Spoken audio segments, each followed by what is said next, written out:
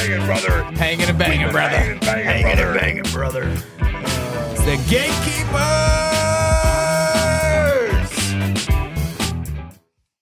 Hello, everybody. Welcome to the Gatekeepers podcast. We are your hosts. My name is Dan. My name is Billy. And today's going to be a little bit of a shorter episode. Yeah. More just a couple quick announcements, couple things we want to touch on, couple things like that until holidays are over, and then we'll be back to business like normal. I guess first off, Billy, it has been a week, boy. It has been a week. Man, it's been a couple 2 weeks, to be honest with you. Dude, it has been a full 2 weeks, brother. It's been very eventful. Extremely eventful. We'll say that to the least. Yeah, you ain't lying there.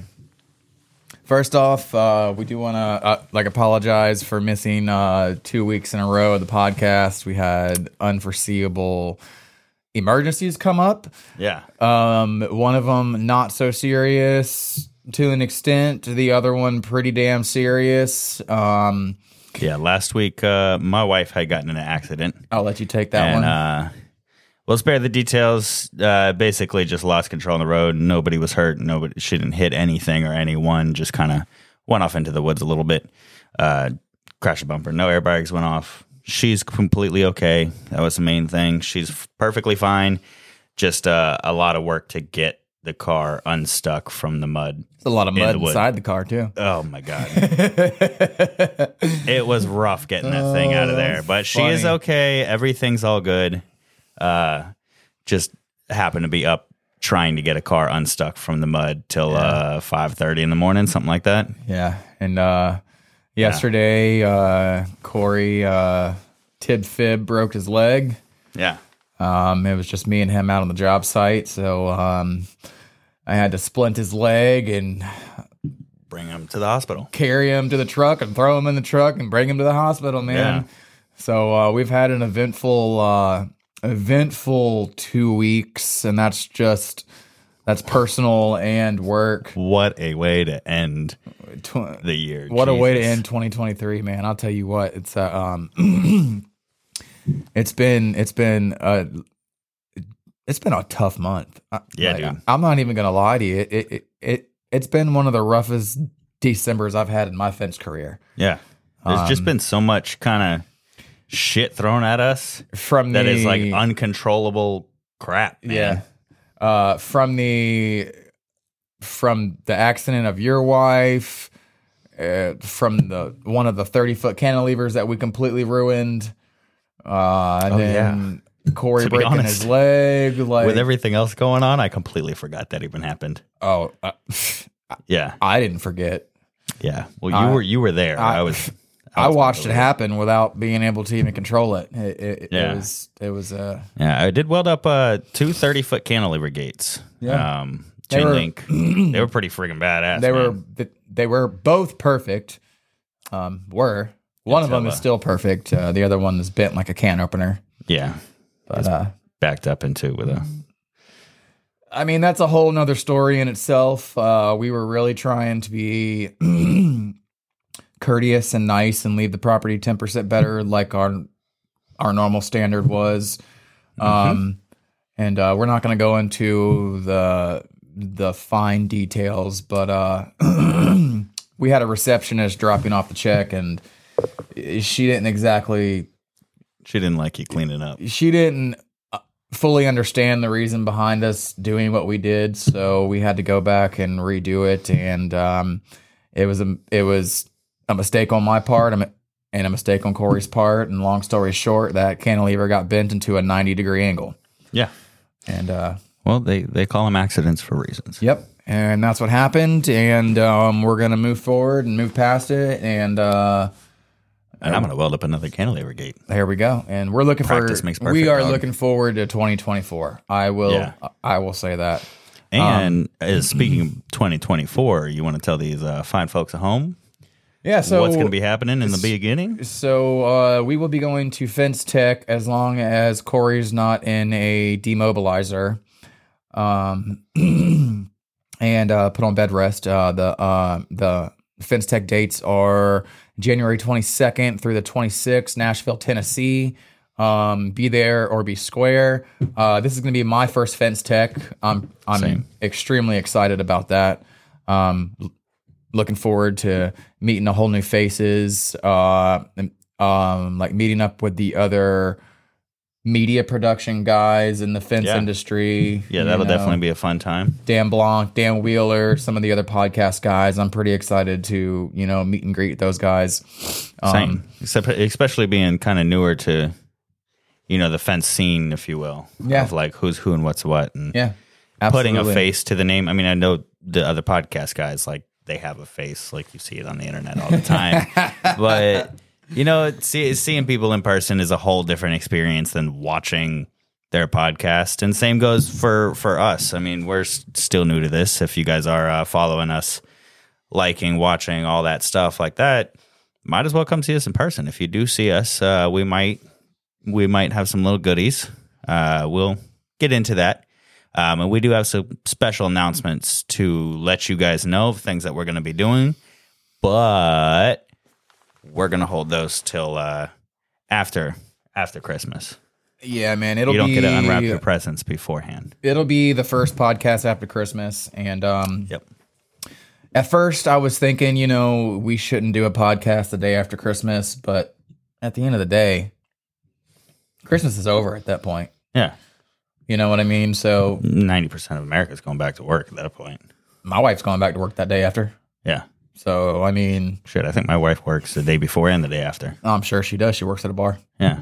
Those are those are literally the most busiest times of the year besides Super Bowl. Yep. You'll see me over there. Over at the brewery. But on another note, Dan. Yes, sir. Today was your first time soloing dig and set with concrete with wood post. Oh, yeah. Let's talk about that. That was my first time soloing. I had a little bit of help from the new guy, but I mean, it's here and there holding things, pouring a bag of concrete. That was about it. And then he would go off and go do whatever else. But it was pretty cut and blank, dude. Cut and dry. Cut and dry, whatever the phrase is. It's been a long day, man. I'm tired. Yeah. I am tired. Beat. Yeah. But yeah, it was pretty simple. At first, I was like, yeah, this I might need to ask some questions here and there or whatever. But all of it was just like, boom. I figured out a way to do this by myself without having a second set of hands or, whatever it may be. But I decided, because it'd be easiest with just me, set the outside ones, then set them to height with a string line. A little dog run. Figured, hey, fuck it. Works with the grade, because it was on the side of the house, so it came down not too steep, but steep enough. So here's one thing. A little tip for you. Setting the height with a string is really good for long runs. Not for the shorter? Giant long runs. Yeah. For like the rest of the yard that you were working on picketing. Yeah. So for the shorter ones, by the time you would have had that string all set and ready to go, it would have been done if you just set all the posts and then pulled them up or pounded them down. That makes a lot more sense. That's why I was telling you for the dog run, I was like, just go ahead and set the post to height and then put the rails on afterwards. Because whenever you're on that short of a line, even though you might only be doing, 2 or 3 set posts, you still have to walk to those sections and measure where the string's at, see if you got to come up or down, blah, blah, blah. Yeah. Versus if you just ran your bottom string, set them all kind of to height with your ground line indicator. Yeah. And then after that, you come and you fine tune it. Versus that for those 2 400-foot lines I was on. Yeah. If we would have done it like that, it would have taken us all day long. Yeah, because you're walking back and forth through the whole thing. Because we would have had to go and pounded down almost every single one of those, versus we take 20 minutes, we get the string set, And then it doesn't have to be perfect because you're still going to come back and you're going to like do your Fine tune and adjust. all your fine tuning. Yeah. Well, you got like a 1/4 inch to a 3/8 inch playroom when you're doing that. Mm-hmm. And then, once you get them to within that like threshold, you just run with it. But that was pretty cool to see you do that. Like after I had like taught you all that stuff. Appreciate it, man. Yeah. Yeah, it came out pretty rad. Looks good, man. I was pretty happy with it. I stepped back for a second after all of it, and I was like, damn, I built that shit by myself, man. Yeah, man. It looks good. This is good feeling. Because usually it's like I'm helping out you, helping out Corey, whatever it may be. And, you guys have been in fence building a lot longer than I have. Like, that's your specialty. Well, I'm more, fabricator and whatever. I build stuff. But getting into the fence thing of like, running a project kind of solo was kind of a good feeling. Yeah. Yeah. Definitely confidence boosting. And that was your first time digging with the Bobcat too, by yourself too, wasn't it? Yeah. Yeah. Yeah. I've only used the auger on the Bobcat once. Yeah. And that was, twice. Yeah, twice setting the post out here. Okay. For our cantilever gate in the shop. How'd that go by yourself? Because I know I helped you out there with the It's pretty cut and dry. Pretty cut and dry as well. Yeah, usually once I do something once, I pretty much got it down after that. Very quick learner. And it makes sense with the little dots. Yeah, super easy, isn't it? Yeah, I like it. All you gotta do is just get your first Kinda one, fun, man. and then get yourself lined up, and then you just slowly drive down the line. Yep, that's it. It's man, if I had one of those when I was a kid, I would have a field day having a big old auger bit. You know what? Because I was like, I'm like digging with it. I'm like, damn, I could dig a hole of China with this. Man, you can. I'll tell you what. Yeah, that thing will dig forever. You know what's cool is whenever there's like kids getting off the school bus and you're like riding it out to go load it up on the trailer and they all just stop and stare and you're like, hey guys, you wanna come look at this thing? And they're like, oh my God, yes. Yeah. They're like, make the bucket tilt. I'm like, okay. So that's pretty cool. Man. That was that was me as a kid. Was like anytime I see cool cars or like cool shit, I'm like, yo, rev your engine. Or like do a wheelie or some shit. Pop a like wheelie. That. Yeah. So like growing up, it's like I understand that like thrill you get as like a child, like watching like a fast car go by, or like loud and the turbo noises and the pops, or the dude on the motorcycle doing stunts, Right. or like just cool heavy machinery where you're like, that's rad, seeing that up close, like because you don't really get that experience all the time.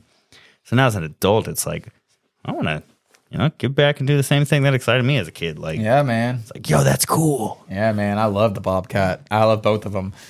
They are fun. They are fun. So I surpassed my daily picket record today.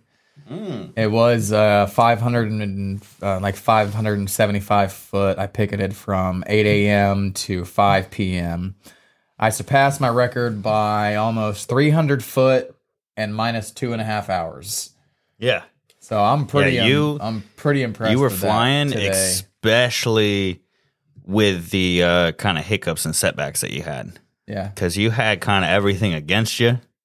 And I know you're tired right now. Oh, dude, my arms are like Jello, man. Mm-hmm. I was fighting. It was a damned if you do, damned if you don't situation. Yeah. I was fighting either a voltage drop from 400 foot extension cords being ran. Yeah. To where the compressor was barely running, or I was fighting a PSI drop because I had 500-600 foot of air hoses. Yeah, in normal situations, we'd just throw it in the back of the truck with a generator and move it every so often. Yeah. But we have 2 generators. And they're both down right and now. they are both down. And it's definitely sad, man. Yeah. It's a sad time. Yeah, man. But, something I made a choice about today while I was out on the fence line, I was like, our first real purchase of 2024 is a gas powered air compressor. Yeah. Like I'm I'm and done. if we're doing dig and set or we're doing Doesn't matter what driving, we're doing. you're Doesn't still going to be matter. using it for pickets. Doesn't matter what we're doing. It's the fact that I'd rather go roll around an air compressor every 100 or 2 feet than have to reposition 400 foot of air hose. Oh, that's a pain. And luckily, this one was a new build, so it's completely leveled ground. Yeah. And it's really easy, really nice. But like, for example, that other one that we had that was half a mile down the road, that yard was a nightmare moving the air hose. Well, that one was there's little sticks in a legit old farmland. Yeah.